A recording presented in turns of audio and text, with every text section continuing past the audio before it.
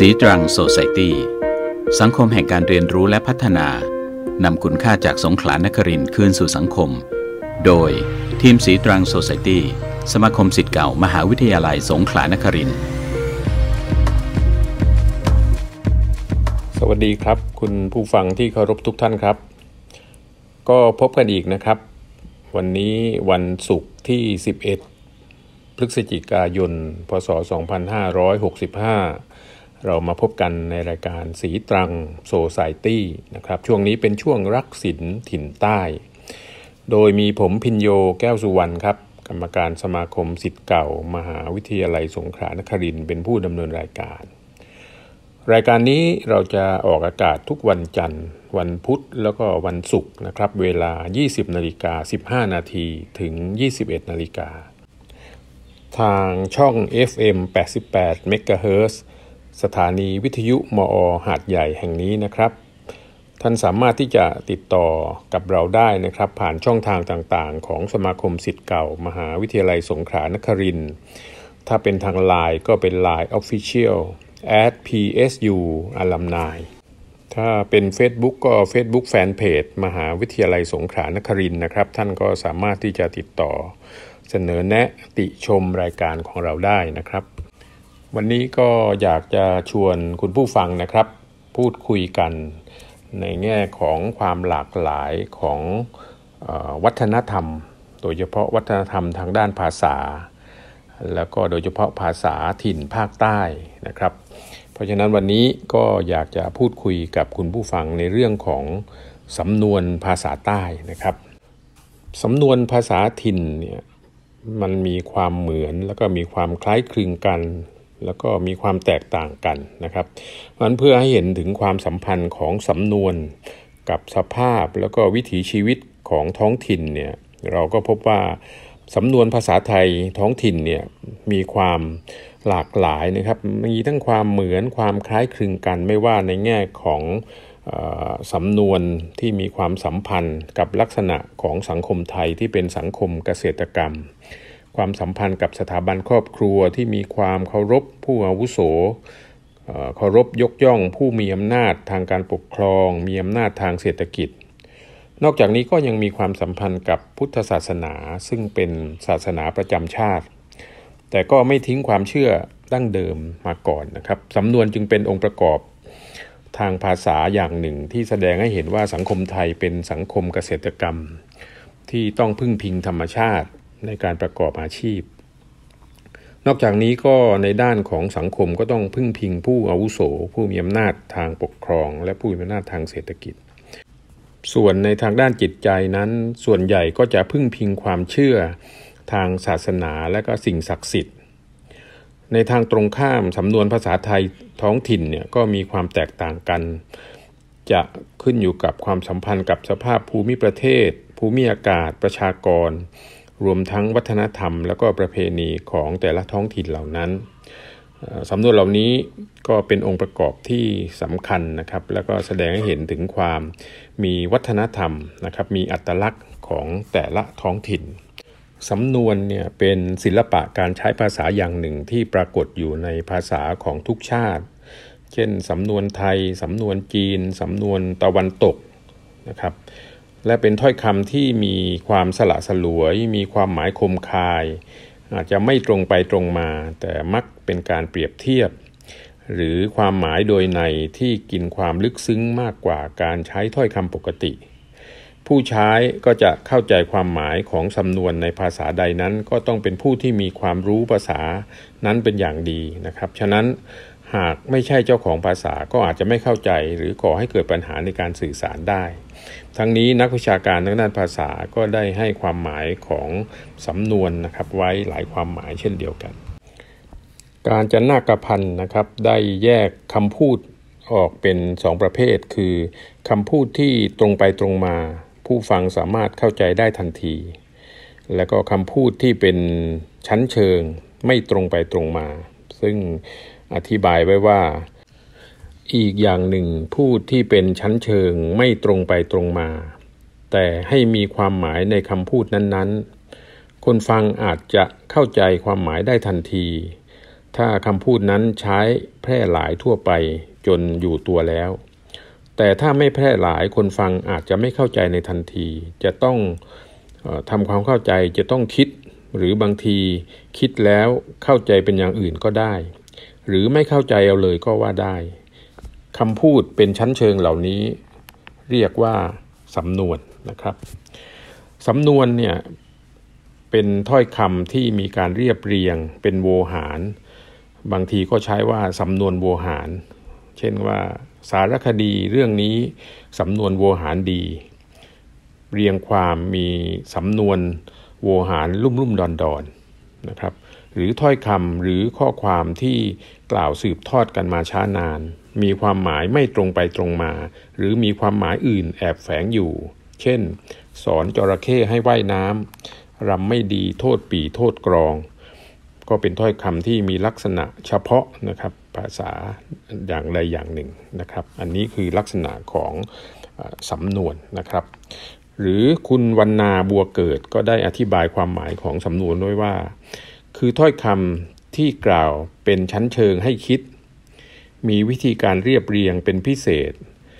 และอาจจะมีความหมายไม่ตรงกับตัวอักษรซึ่งความหมายดังกล่าวจะครอบคลุมไปถึงภาษิตคำพังเพยสุภาษิตคำคมแล้วก็คำขวัญ นะครับอันนี้คือความหมายของคำว่าสำนวนนะครับในเชิงวิชาการทีนี้เราลองมาดูตัวอย่างนะครับสำนวนของคนภาคใต้นะครับที่มีการเก็บรวบรวมโดยอาศัยหลักพื้นฐานประสบการณ์ทางภาษาของผู้เขียนเองนะครับซึ่งเป็นคนที่เกิดในท้องถิ่นภาคใต้นะครับแล้วก็อาจจะมีการเป็นประสบการณ์ตรงเป็นการตีความหรืออาจจะเป็นการคาดเดาในบางสำนวนนะครับอันนี้ก็เป็นข้อเขียนหรือเป็นการรวบรวมนะครับโดยอาจารย์บุญเสริมแก้วพรหมนะครับซึ่งเป็นนักวิชาการทางด้านภาษาของจังหวัดนครศรีธรรมราชนะครับทีนี้เราลองมาดูนะครับตัวอย่างของสำนวนนะครับของคนภาคใต้นะครับเช่นสำนวนที่ว่ากวนไม่ซดนะครับสำนวนกวนไม่ซดเนี่ยนะครับเป็นการอธิบายว่าเข้ามาทำให้เกิดความยุ่งยากวุ่นวายแล้ววางมือละทิ้งไปโดยไม่รับผิดชอบนะครับคำว่ากวนเนี่ยก็มีลักษณะที่เป็น2ความหมายโดยในก็คือความหมายแรกก็คือการทำให้เกิดความรำคาญใจหรือทำให้วุ่นวายนะครับส่วนอีกความหมายหนึ่งก็หมายถึงการคนสิ่งของให้เข้ากันนะครับความหมายในสำนวนคำว่ากวนไม่ซดนะครับมีความหมายเป็นลักษณะว่าการเปรียบเทียบให้เห็นว่าเรื่องเดียวกันแต่เป็นการเปรียบเทียบกับการรับแก้วน้ำชาแก้วกาแฟมากวนให้นมแล้วก็ชากาแฟเข้ากันได้เป็นอย่างดีแต่ไม่ได้ดื่มเป็นการกวนเล่นๆถือว่าไม่มีความตั้งใจจริงต่อการดื่มและไม่รับผิดชอบต่อการดื่มชาหรือกาแฟแก้วนั้นนะครับนี้เพราะโดยธรรมเนียมปฏิบัติแล้วคนที่รับแก้วน้ำชาหรือกาแฟมากวนให้นมแล้วก็ชาหรือกาแฟเข้ากันเนี่ยถือว่าเป็นคนที่ต้องการดื่มถ้าไม่ต้องการก็ไม่ควรที่จะรับมาแล้วก็กวนหรือคนนะเพราะคนโดยทั่วไปก็ไม่อยากดื่มน้ำชาหรือกาแฟที่คนอื่นกวนให้นักแต่อยากจะกวนเองแล้วก็ดื่มเองมากกว่าส่วนคำว่าซดก็คืออธิบายเพิ่มเติมว่าเป็นอาการที่กินของคนที่กินน้ำทีละน้อยแล้วก็มักจะมีเสียงดังนะครับอันนี้คือลักษณะของคำว่าซดอันนี้คือสำนวนนะครับว่ากวนไม่ซดนะครับสำนวนที่2นะครับคือสำนวนที่ว่าขวางลูกก้งนะครับอธิบายเพิ่มเติมของคำว่าลูกก้งนะครับเป็นภาษาใต้ก็คือไพ่ตัวใหญ่ในสำรับเช่นตัวแจ็คตัวควีนตัวคิงนะครับอันนี้คือความหมายคำว่าลูกก้งนะครับเพราะฉะนั้นสำนวนนี้นะครับขวางลูกก้งเนี่ยก็แปลความหมายว่าการเข้าไปขัดขวางไม่ให้เกิดประโยชน์ตามที่คาดหวังไว้เปรียบสิ่งที่เข้ามาขัดขวางนั้น เสมือนเหตุการณ์ในวงไพ่นะครับที่มีผู้เล่นเนี่ยคาดหมายว่าถ้าเปิดไพ่ตัวต่อไปเป็นตัวใหญ่ตัวเองก็จะชนะในการเล่นทันทีแต่เมื่อเปิดไพ่ขึ้นมาปรากฏว่ามีไพ่ตัวอื่นขวางอยู่ก่อนที่จะถึงไพ่ตัวใหญ่ที่เป็นตัวที่ต้องการก็ทำให้ไม่สามารถที่จะชนะได้ตามต้องการนะครับไพ่ตัวที่เปิดขึ้นมานั้นจึงเป็นตัวที่ขัดขวางไพ่ตัวใหญ่ทำให้ไม่อาจชนะได้ตามที่ต้องการนะครับน่าจะตรงกับสำนวนไทยภาคกลางที่บอกว่าหมูเขาจะหามเอาคานเข้ามาสอดนะครับอันนี้คือความหมายสำนวนใต้ของคำว่าขวางลูกกงนะครับสำนวนที่3ก็คือคำว่าของหายกลายเป็นบาปอันนี้ก็เป็นสำนวนใต้นะครับของหายหรือคิดว่าหายแล้วเที่ยวโทษคนอื่นเนี่ยที่ว่ากลายเป็นบาปนั้นก็เมื่อของหายแล้วหรือคิดว่าหายไปทั้งที่ของไม่ได้หายก็จะนึกเดานะครับหรือกล่าวหาคนนั้นคนนี้ว่าขโมยไปนะครับครั้นเมื่อรู้ความจริงว่าคนที่นึกเอาหรือกล่าวหานั้นไม่ได้ขโมยก็จะกลายเป็นความรู้สึกบาปอยู่ในใจหรือถ้าไปกล่าวหาเขาแล้วก็จะกลายเป็นเรื่องที่ขุ่นเคืองหรือขุ่นข้องหมองใจกันเปล่าๆนะครับถ้าเป็นสำนวนภาคกลางก็จะบอกว่าของหายตะพายบาปนะครับอันนี้คือสำนวนใต้นะครับของหายกลายเป็นบาปอันนี้เป็นอีกหนึ่งสำนวนต่อไปนะครับเป็นสำนวนที่ว่าข้าวกันดังครกนะครับเป็นภาษาใต้นะครับถ้าพูดเป็นภาษาใต้ก็จะบอกว่าข้าวกันดังครกอันนี้ก็มีความหมายว่ามีนิสัยหรือมีความประพฤติหรือมีความเห็นที่เหมือนกันนะครับจนสามารถที่จะอยู่หรือทำอะไรร่วมกันได้ดีนะครับเปรียบกับการประกบไม้ที่เชื่อมต่อกันด้วยรอยบากหรือการเจาะรูใส่เดือยนะครับโดยทั่วไปถ้ารอยบากหรือรูและเดือยนั้นไม่ได้ขนาดกันก็จะไม่ลงหรือไม่สามารถเชื่อมกันได้อย่างสนิทถ้าเป็นช่างไม้ที่มีความสามารถก็จะทำให้รอยบากหรือรูหรือเดือยนั้น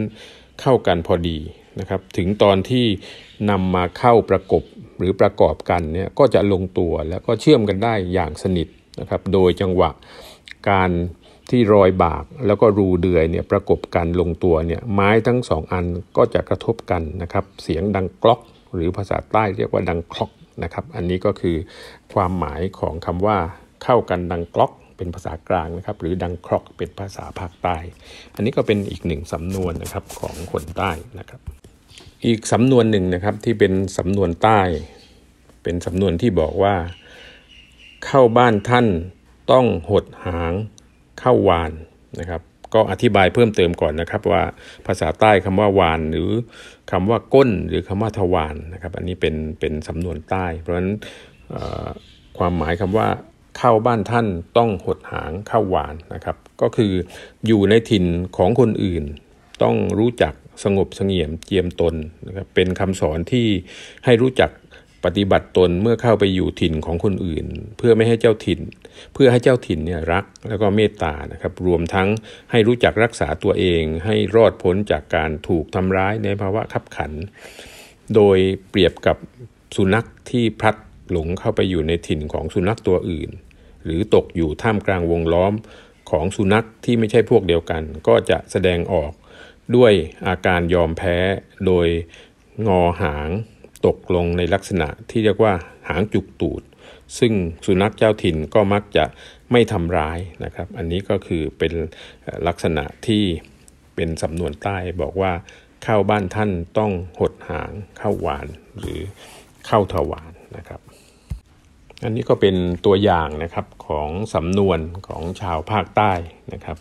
ซึ่งเดี๋ยวในช่วงที่2เราก็จะมาคุยกันต่อนะครับว่าจะมีสำนวนอื่นๆนะครับที่ท่านเคยได้ยินหรือไม่เคยได้ยิน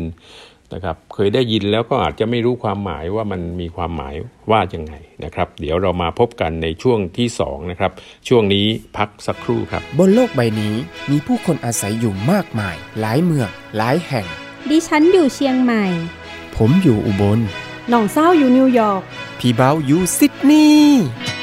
ไม่ว่าใครจะอยู่ส่วนไหนของโลกเพียงมีอินเทอร์เน็ตก็สามารถรับฟัง FM 88 วิทยุมอ.ได้จากทุกที่ คลิก psub.psu.ac.th หรือรับฟังทางแอปพลิเคชัน PSU Broadcast ครบบันเทิงครบสาระ FM 88 เชื่อมโลกกับชุมชนเชื่อมคนกับสิ่งแวดล้อม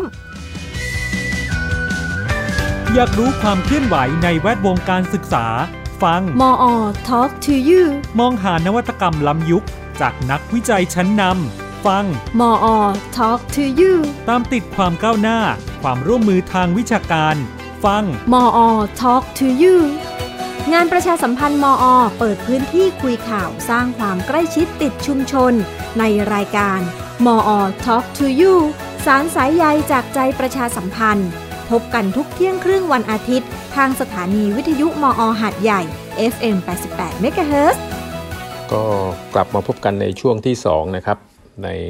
รายการสีตรังโซไซตี้ในช่วงรักศิลป์ถิ่นใต้นะครับวันนี้เราพูดคุยกันในเรื่องภาษิตสำนวนใต้นะครับ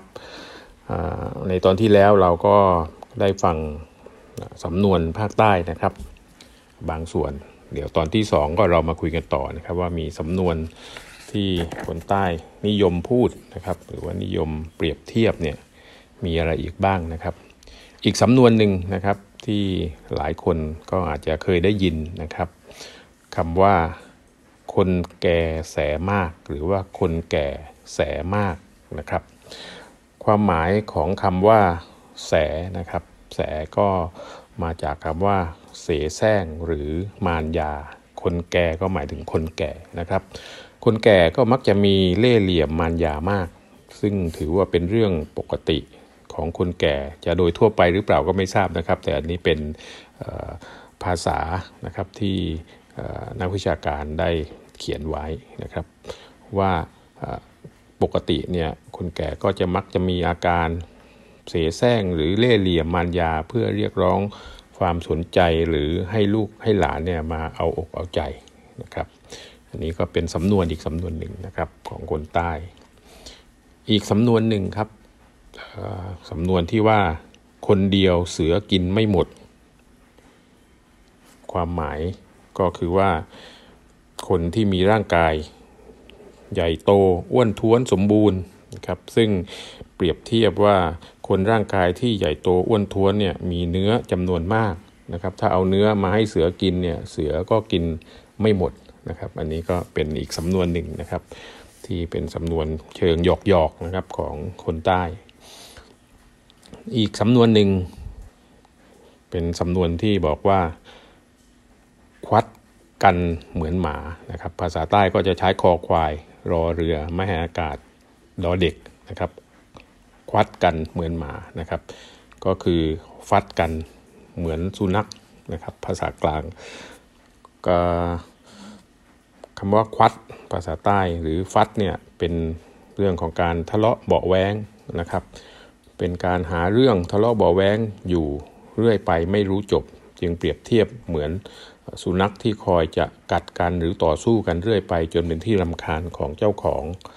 มักใช้กับคนที่เป็นเครือญาติหรืออยู่ในครอบครัวหรืออยู่ในแวดวงเดียวกันแต่ไม่ถูกกัน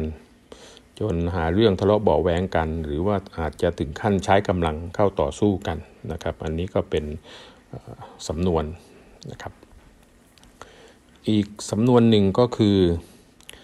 ควายทอลูกอย่าให้ถูกปลายเขาอันนี้เป็นสำนวนใต้อีกสำนวนหนึ่งนะครับทอภาษาใต้ก็แปลว่าขวิดนะครับควายทอลูกอย่าให้ถูกปลายเขาก็เป็นการเปรียบเทียบถึงการลงโทษเฆี่ยนตีลูกให้ทำเพียงแต่หลาบจำนะครับอย่าให้รุนแรงถึงขั้นบาดเจ็บโดยเปรียบเทียบกับควายที่สั่งสอนลูกให้รู้จักขวิดนะครับหรือต่อสู้ป้องกันตัวเองซึ่งจะคอยระมัดระวังโดยขวิดลูกเบาๆไม่ให้ส่วนที่เป็นปลายเขาหรือปลายแหลมเนี่ยที่มีคมเนี่ยถูกตัวลูกนะครับเพราะว่าถ้าส่วนปลายเขาถูกตัวลูกก็อาจจะทำให้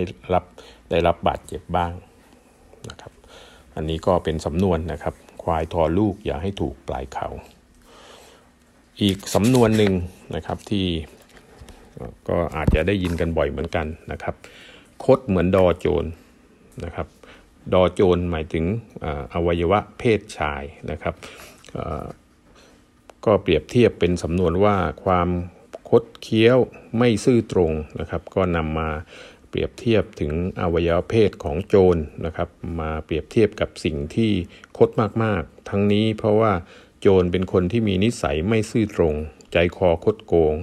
แล้วก็เลยสันนิษฐานนะเป็นเชิงว่าเมื่อจิตใจคดแล้วทุกสิ่งทุกอย่างในตัวโจรเนี่ยรวมถึงอวัยวะเพศก็คดไปด้วยนะครับก็เลยเป็นที่มาของสำนวนนะครับคดเหมือนดอโจรอันนี้ก็เป็นสำนวนนะครับชาวใต้อีกอันหนึ่งนะครับสำนวนว่าชักย่านนะครับหลายคนอาจจะเคยได้ยินนะครับคำว่าชักย่านชักก็แปลว่าดึงหรือลากย่านก็คือแปลว่าเถานะครับหรือเถาวัลย์นะครับชักย่านเป็นความหมายในเชิงสำนวนนะครับว่าเป็นการเดินตามกันมาเป็นขบวนหรือเดินเป็นแถวในลักษณะที่ตามกันมาเป็นแถวยาวๆนะครับเหมือนเป็นการดึงหรือลากเถาวัลย์ที่เป็นเส้นยาวๆนั่นเองนะครับอีกสำนวนหนึ่งก็คือสำนวนที่บอกว่าชักหุนนะครับชักก็คืออาการดึงออกมาหุนก็มาจากคำว่าหุนหันหรือ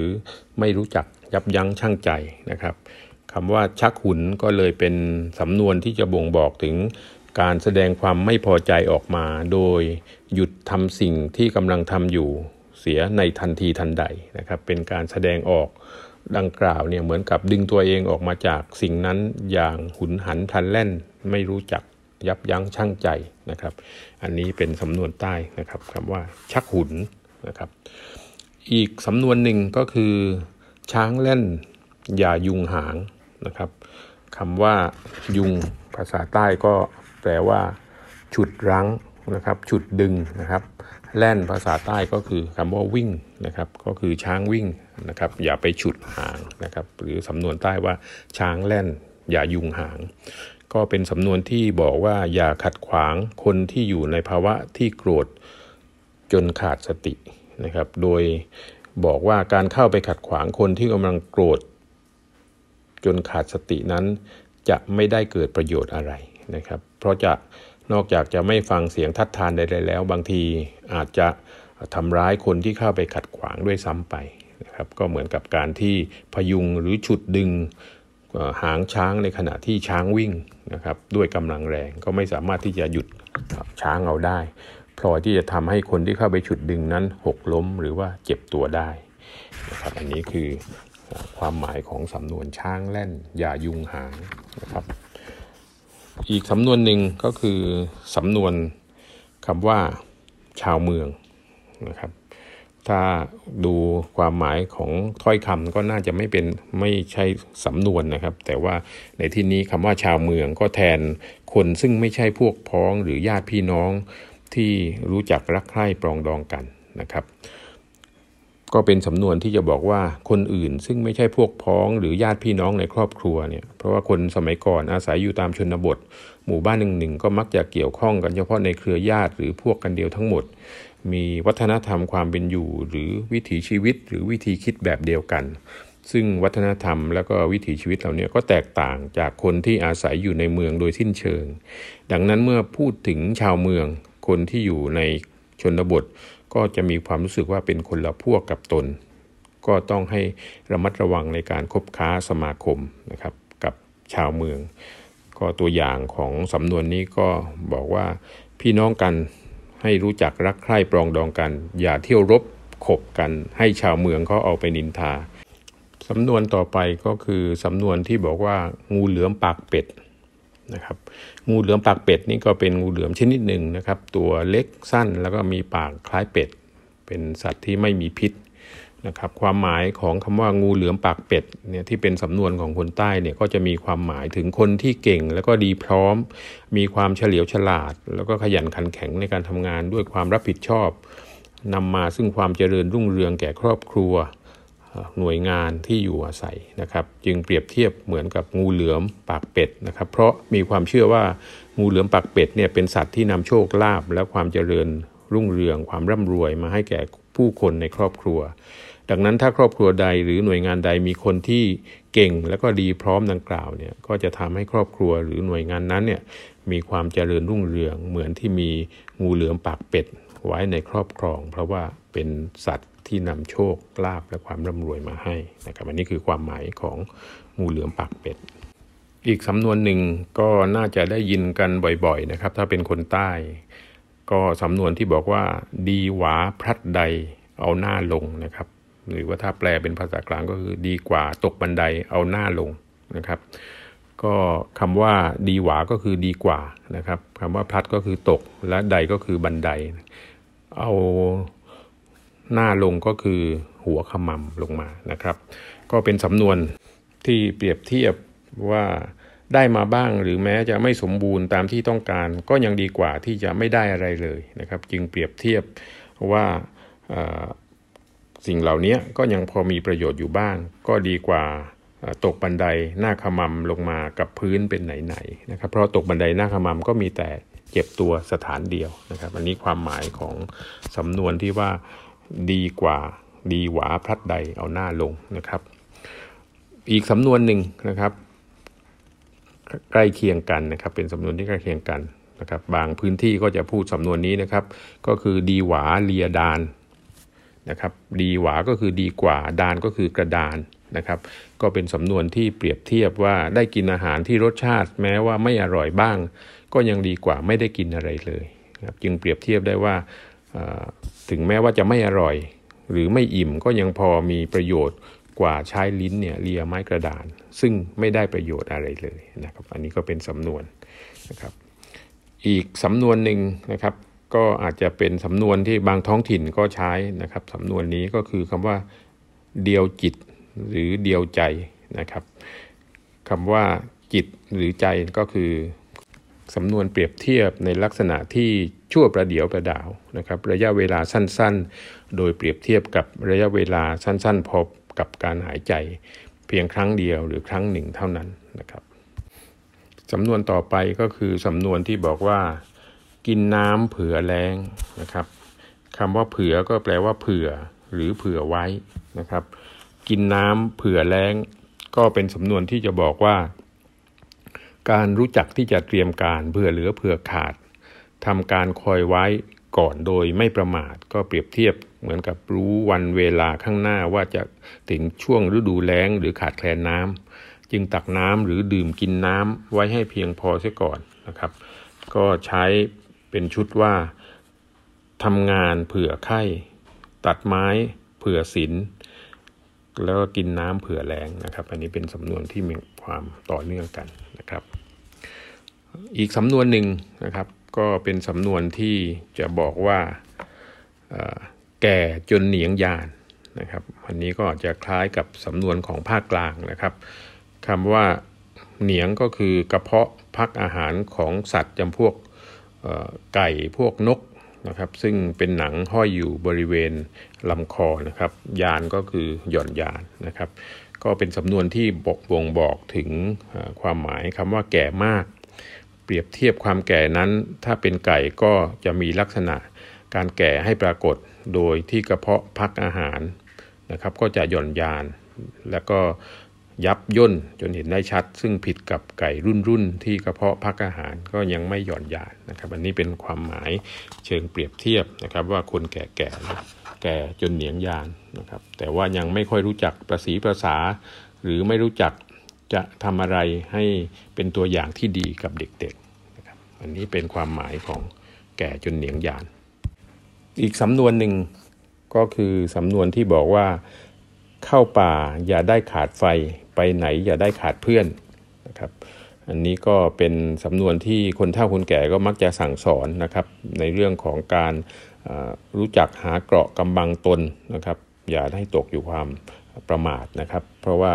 เวลาจะอยู่หรือว่าจะไปไหนเนี่ยเราก็ต้องรู้จักที่จะป้องกันภัยอันตรายให้กับตัวเองกล่าวคือเมื่อเดินเข้าป่าเนี่ยเราต้องมีไฟสำหรับส่องทางสำหรับการก่อไฟไว้เป็นที่พักป้องกันไม่ให้สัตว์ร้ายเนี่ยมาทำอันตรายในขณะเดียวกันเมื่อเดินทางไปไหนๆเนี่ยเราก็ควรจะมีเพื่อนไปด้วย หรือว่ามีรู้จักที่จะผูกมิตรคบหาคนเป็นเพื่อนนะครับซึ่งเพื่อนเหล่านั้นก็จะคอยช่วยเหลือเกื้อกูลให้อยู่ดีมีสุขแล้วก็ปลอดภัยจากภัยอันตรายทั้งปวงนะครับอันนี้ความหมายของคำว่าเข้าป่าอย่าได้ขาดไฟไปไหนอย่าได้ขาดเพื่อนนะครับอันนี้ก็เป็นตัวอย่างของสำนวนนะครับของคนใต้นะครับเดี๋ยวในช่วงสุดท้ายในช่วงที่3เราก็มาฟังกันต่อนะครับว่ามีสำนวนนะครับหรือภาษิตของคนใต้อะไรอีกบ้างนะครับที่เราเคยได้ยินที่เราคุ้นเคยหรืออาจจะหลายท่านอาจยังไม่เคยได้ยินนะครับเดี๋ยวพบกันในช่วงที่3นะครับช่วงนี้พักสักครู่ครับปัจจุบันการใช้ชีวิตอย่างเร่งรีบขาดการดูแลสุขภาพทำให้คนไทยถูกคุกคามด้วยโรคเบาหวานและความดันโลหิตสูงอย่างไม่รู้เนื้อรู้ตัวถึงเวลาปรับเปลี่ยนพฤติกรรมสุขภาพกันเสียทีก่อนที่จะป่วยเป็นภาระให้คนในครอบครัวต้องดูแลลดเสี่ยงลดโรคเบาหวานความดันโลหิตสูงด้วยการใส่ใจ3 อบอกลา2 สอออกกำลังกายกินเป็นเน้นผักลดหวานมันเค็มอารมณ์ดีงดบุหรี่สุราด้วยความปรารถนาดีจากสำนักงานสาธารณสุขจังหวัดสงขลาเคยสังเกตไหมครับว่าทุกวันนี้เราบริโภคตามใจอยากมากจนกระทบสุขภาพเราบริโภคเทคโนโลยีตามกระแสจนเกิดขยะมีพิษสะสมกระทบสิ่งแวดล้อมเราใช้ไฟฟ้าน้ำประปาทรัพยากรธรรมชาติโดยไม่คำนึงถึงอนาคตสถานีวิทยุมอ.หาดใหญ่ FM 88 MHz ร่วมรณรงค์ให้ทุกคนบริโภคอย่างพอดีมีชีวิตที่พอเพียงก็กลับมาพบกันในช่วงที่3นะครับซึ่งเป็นช่วงสุดท้ายของรายการสีตรังโซไซตี้ในช่วงรักศิลป์ถิ่นใต้เรามาคุยกันในเรื่องของภาษิตสำนวนใต้นะครับเรามาคุยกันต่อครับสำนวน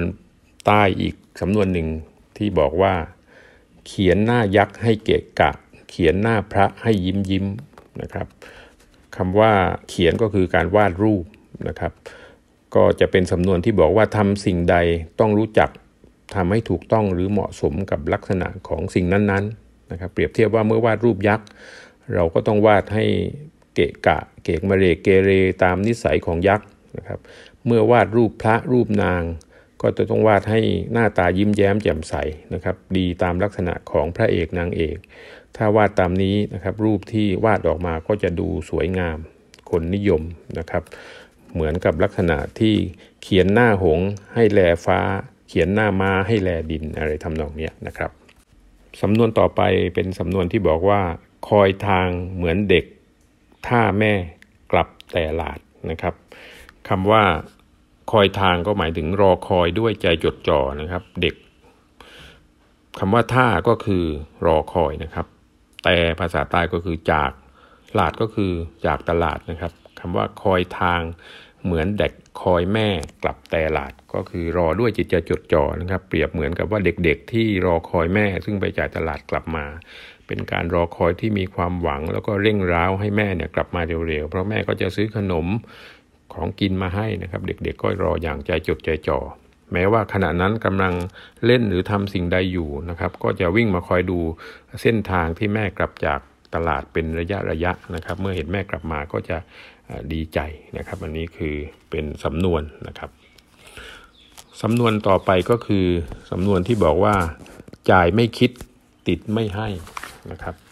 คำว่าติดแปลว่าติดหนี้หรือกู้หนี้ยืมสินนะครับก็เป็นสำนวนที่บอกว่าไม่มีความรอบคอบไม่รู้จักรับผิดชอบเหมือนคนที่ใช้จ่ายเงินทองสุรุ่ยสุร่ายโดยไม่มีการวางแผนไม่คิดว่าเงินทองที่มีอยู่จำกัดนั้นทำให้ต้องไปกู้หนี้ยืมสินมาใช้จ่ายครั้นเมื่อกู้หนี้มาแล้วก็ไม่ได้คิดจะจ่ายคืนตามสัญญาก็ถือว่าเป็นคนที่ขาดความรับผิดชอบนะครับอันนี้คือสำนวนจ่ายไม่คิดติดไม่ให้นะครับอีกสำนวนหนึ่งก็เป็นสำนวนที่บอกว่าดำเหมือนขี้จานนะครับขี้จานก็หมายถึงขี้คร่ำใต้ถุนครัวนะครับหรือบางสำนวนก็บอกว่าดำเหมือนขี้เป็ดนะครับก็เป็นสำนวนที่บอกความดำสกปรกเปรียบเทียบลักษณะเหมือนน้ำคร่ำใต้ถุนครัวสมัยก่อนก็มักจะเป็นเรือนที่มีใต้ถุนสูงนะครับแล้วก็มีช่องหรือร่องนะครับสำหรับเทน้ำทิ้งลงใต้ถุนน้ำเสียทุกอย่างจากครัวก็จะถูก เททิ้งลงไปเมื่อขังนานๆก็จะเป็นแอ่งที่มีน้ำคร่ำเล็กๆมีสีดำมีกลิ่นเหม็นนะครับก็จะเป็นลักษณะดำเหมือนขี้เป็ดหรือดำเหมือนขี้จานนะครับอันนี้ก็เป็นสำนวนอีกอันหนึ่งสำนวนความดำก็คือดำเหมือนหัวตอนะครับหัวตอก็คือตอไม้นะครับก็เปรียบเทียบความดำมากเปรียบเสมือนสีของตอไม้กลางไร่กลางสวนที่ถูกเผาหรือถูกไฟคลอกจนดำไหม้เกรียมนะครับถ้าเป็นภาษากลางก็จะบอกว่าดำเป็นตอตะโกนะครับสำนวนใต้สำนวนต่อไปก็คือสำนวนที่บอกว่าเดินเหมือนยักษ์นะครับก็เดินก็คือสำนวนที่เดินอย่างรวดเร็วนะครับหยาบไม่ระมัดระวังนะครับลงส้นเท้ามีเสียงดังก็เปรียบอาการเหมือนกับการเดินรูปยักษ์ในหนังตะลุงนะครับที่ในหนังตะลุงก็จะเชิดให้ผ่านจออย่างรวดเร็วแล้วก็หยาบนะครับยักษ์เนี่ยจริงๆก็ไม่มีใครรู้จักจริงๆแต่ว่าเป็นนิยายมีนิทานหรือมีรูปปั้นนะครับคนใต้ก็จะรู้จักยักษ์จากจอหนังตะลุงนะครับงั้นเวลาท่วงท่าในการเชิดยักษ์เนี่ยนะครับก็จะมีความหยาบความเร็วนะครับกระทบหน้าจอแรงๆนะครับจนกระเทือนลูกคู่ก็จะตีเครื่องดนตรีนะครับให้มีเสียงดังโครมครามนะครับในหนังก็มักจะขับบทยักษ์ด้วยคำหยาบหรือกลอนตายนะครับอันนี้ก็จะเป็นสำนวนนะครับที่บอกว่าเดินเหมือนยักษ์นะครับซึ่งคนแก่ๆก็มักจะสอนลูกสาวว่าเป็นสาวเป็นนางนะก็หัดเดินนะครับค่อยๆเดินระมัดระวังอย่าเดินให้เหมือนยักษ์นะครับอีกสำนวนหนึ่งนะครับใกล้เคียงกันก็คือเดินเหมือนยิกควายนะครับยิกภาษาใต้ก็แปลว่าไล่ต้อนนะครับก็เป็นลักษณะการเดินอย่างรวดเร็วแล้วก็มีท่าทีรีบร้อนเปรียบอาการดังกล่าวเหมือนคนที่เลี้ยงควายที่ไล่ต้อนฝูงควายนะครับออกไปทุ่งนานะครับหรือต้อนกลับเข้าคอกนะครับต้องเดินพลางวิ่งพลางอยู่ตลอดเวลานะครับเพื่อให้ทันกับฝูงควายนะครับก็รวมทั้งการไล่ต้อนควายบางตัวที่ต้องแตกฝูงออกไปให้กลับเข้าฝูงนะครับก็เลยเป็นสำนวนที่ว่าเดินเหมือนยิกควายนะครับอีกสำนวนหนึ่งนะครับก็คือสำนวนของการเดินเหมือนกันก็คือเดินเหมือนรูปหน้าบทนะครับรูปหน้าบทในที่นี้ก็คือรูปเชิดนะครับตัวหนึ่งของหนังตะลุงนะครับเป็นรูปชายหนุ่มรูปงามนะครับที่มือเนี่ยข้างหน้าก็จะเคลื่อนไหวนะครับมือหลังก็จะถือดอกบัวนะครับเป็นตัวแทนของนายหนังตะลุงในการเริ่มแสดงแต่ละคืนเนี่ยในหนังก็จะออกรูปฤาษีนะครับรูปไพร่สวนแล้วก็ตามด้วยรูปหน้าบทนะครับรูปนี้ก็จะไหว้ครูไหว้สิ่งศักดิ์สิทธิ์นะครับไหว้ผู้หลักผู้ใหญ่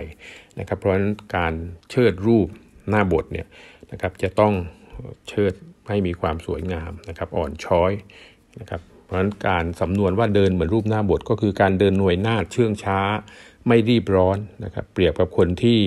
เดินเหมือนกับท่าทางของ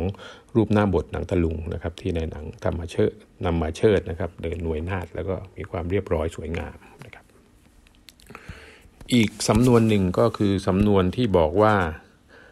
ตัดไม้เผื่อศีลนะครับคำว่าเผื่อภาษาใต้ก็คือแปลว่าเผื่อศีลแปลว่าตัดนะครับแปลว่าตัดสอเสือสระอีนอหนูนะครับคำว่าสำนวนว่าตัดไม้เผื่อศีลก็คือการรู้จักเตรียมการเผื่อเหลือเผื่อขาดนะครับการทำไว้ให้รอบคอบนะครับให้มีความระมัดระวังไม่ประมาทนะครับเปรียบเทียบเหมือนเวลาเราเข้าป่าตัดไม้เพื่อนำมาใช้งานอย่างใดอย่างหนึ่งก็จะต้องตัดไม้เนี่ยให้ความยาวมากกว่าความต้องการที่จะใช้ไว้ก่อนนะครับเพราะเมื่อถึงเวลาจริงๆเนี่ยต้องการนำไม้อันนั้นมาใช้เนี่ยนะครับให้พอดีกับที่เรากะไว้เผื่อเหลือเผื่อแต่งตกแต่งอีกนะครับเราจึงต้องตัดไม้ให้ยาวเผื่อเอาไว้นะครับก็เป็นสำนวนที่ว่าตัดไม้เผื่อศีลนะครับหรือเผื่อที่จะตัดแต่งอีกสำนวนหนึ่งนะครับเป็นสำนวนใต้ที่บอกว่าตัง3 บาทอย่าให้ขาดชายพกนะครับตังก็คือสตังหรือเงินตรานะครับชายพกก็คือผ้าถุงเล็กๆนะครับที่เกิดจากการรวบนะครับริมผ้านุ่งมัดเข้าด้วยกันไว้ที่หน้าท้องนะครับผู้หญิงหรือผู้ชายสมัยก่อนที่นุ่งผ้าถุงหรือสโรงเนี่ยก็จะนิยมรวบนะครับผ้านุ่งแล้วก็มามัดกันแล้วก็ตรงที่หน้าท้องก็จะมีถุงเล็กๆนะครับไว้สำหรับใส่สิ่งของเล็กๆเช่น เหรียญหรือว่าเงินทองนะครับสำนวนนี้ก็จะบอกว่าให้มีเงินติดตัวอยู่บ้างเวลาเดินทางเป็นการเตือนไม่ให้ประมาทโดยบอกให้มีการติดกระเป๋าไว้ในยามที่เดินทางถึงแม้ว่ามีไม่มาก3 บาทก็ยังดีเพราะว่าอาจจะใช้ในยามคับขันหรือความต้องการเช่นซื้อข้าวปลาอาหารหรือซื้อสิ่งของที่ต้องการกลับบ้านหรือเป็นค่าโดยสารค่ารถอะไรต่างๆทั้งนี้ค่าเงิน3 บาทในครั้งที่เกิดสำนวนนี้ก็คงมากพอนะครับที่จะซื้ออะไรต่างๆได้ไม่เหมือนสมัยนี้นะครับอีกสำนวนหนึ่งก็คือสำนวนว่าตาแดงเหมือนนกกดนะครับนกกดก็คือนกชนิดหนึ่งที่มักจะเรียกนกกดตาแดงหรือนกเพลิงนะครับเป็นสำนวนที่จะบอกว่าตาช้ำแดงหรืออดนอนหรือระคายเคืองนะครับเปรียบเทียบกับสีแดงของดวงตาที่นอนไม่เต็มอิ่มหรือเพิ่งตื่นนอนเหมือนกับดวงตาของนกกดหรือตาแดงเหมือนนกกดหรือนกคูดนะครับจนมีปริศนาคำนะครับที่คนใต้นิยมเล่นทายกันก็คือจะเป็นบทที่ว่าอะไรเอ่ยนะครับนกกดตาแดงน้ำแห้งตายนะครับคำตอบก็คือตะเกียงหมดน้ำมันนะครับอันนี้ก็เป็นสำนวนนะครับของการเปรียบเทียบตาแดงเหมือนนกกดนะครับอีกสำนวนหนึ่งก็คือสำนวนที่บอกว่าพอได้คะแนนแล้วศูนย์นะครับอันนี้เป็นสำนวนที่เกิดขึ้นในยุคที่มีการเลือกตั้งนะครับคำว่าศูนย์ภาษาใต้แปลว่าหายหรือศูนย์หายนะครับก็เป็นสำนวนเปรียบเทียบในลักษณะที่ว่าเมื่อได้ประโยชน์ที่ต้องการแล้วไม่เข้ามาเกี่ยวข้องหรือช่วยเหลือนะครับเป็นสำนวนที่เกิดขึ้นในยุคหลังจากพฤติกรรมของผู้แทนนะครับที่เลือกตั้งที่ประชาชนเลือกตั้งว่าในช่วงหาเสียงเนี่ยผู้แทนแต่ละคนก็จะมากราบไหว้ทักทายปราศัยกับชาวบ้านอย่างนอบน้อมสัญญาว่าจะทำสิ่งนั้นสิ่งนี้ที่เป็นประโยชน์กับชาวบ้านนะครับครั้นชาวบ้านหลงเชื่อนะครับเลือกตั้งไปแล้วเป็นผู้แทนแล้วพฤติกรรมก็เปลี่ยนไปนะครับที่เคยยกมือไหว้ชาวบ้านอย่างนอบน้อมก็เป็นท่าทางที่วางมาดหยิ่งทะนงไม่สนใจคำทักทายของชาวบ้านหรือสัญญาที่ทำหรือทำตามสัญญาที่เคยให้ไว้รวมทั้งการหายหน้าหายตาไม่ยอมพบปะกับชาวบ้านอีกเลยอ้างว่าติดประชุมบ้างติดงานที่กระทรวงบ้างจึงเปรียบเทียบเหมือนกับได้คะแนนจากชาวบ้านแล้วก็หายไปเลยก็เลยเป็นที่มาของพอได้คะแนนแล้วศูนย์นะครับอีกสำนวนหนึ่งก็เป็นสำนวนที่บอกว่าไม่มีเหตุสักสิ่งหญิงไม่บวชชีนะครับอันนี้ก็เป็นสำนวนที่คล้ายกับอีกสำนวนหนึ่งก็คือไม่มีเหตุสักสิ่งหลิงไม่พังหรือตะหลิ่งไม่พังนะครับก็เป็นการเปรียบเทียบว่าผลย่อมเกิดจากเหตุโดยเปรียบเทียบว่าการที่หญิงสาวละบ้านเรือนแล้วก็ยอมโกนผมทิ้งเพื่อบวชชีนั้นย่อมมาจากสาเหตุอย่างใดอย่างหนึ่งอย่างแน่นอนเช่นผิดหวังในเรื่องของความรักมีความทุกข์ใจหรือต้องการแก้บนที่ตัวเองบนบานเอาไว้นะครับก็อย่างน้อยเนี่ยทุกอย่างก็ย่อมที่จะมีสาเหตุก็เลยเป็นที่มาของไม่มีเหตุสักสิ่งหญิงไม่บวชหรือไม่มีเหตุสักสิ่งตะลิ่งไม่พังนะครับอีกสำนวนหนึ่งก็คือสำนวนที่บอกว่าไฟเดือน5ฟ้าเดือน6นะครับเป็นสำนวนที่บอกถึงแสดงอาการที่รุนแรงน่ากลัวเปรียบเทียบกับธรรมชาติหรือดินฟ้าอากาศในช่วงเวลาเดือน5หรือเดือน6กล่าวคือในช่วงเดือน5อากาศก็จะร้อนอบอ้าวนะครับแห้งแล้ง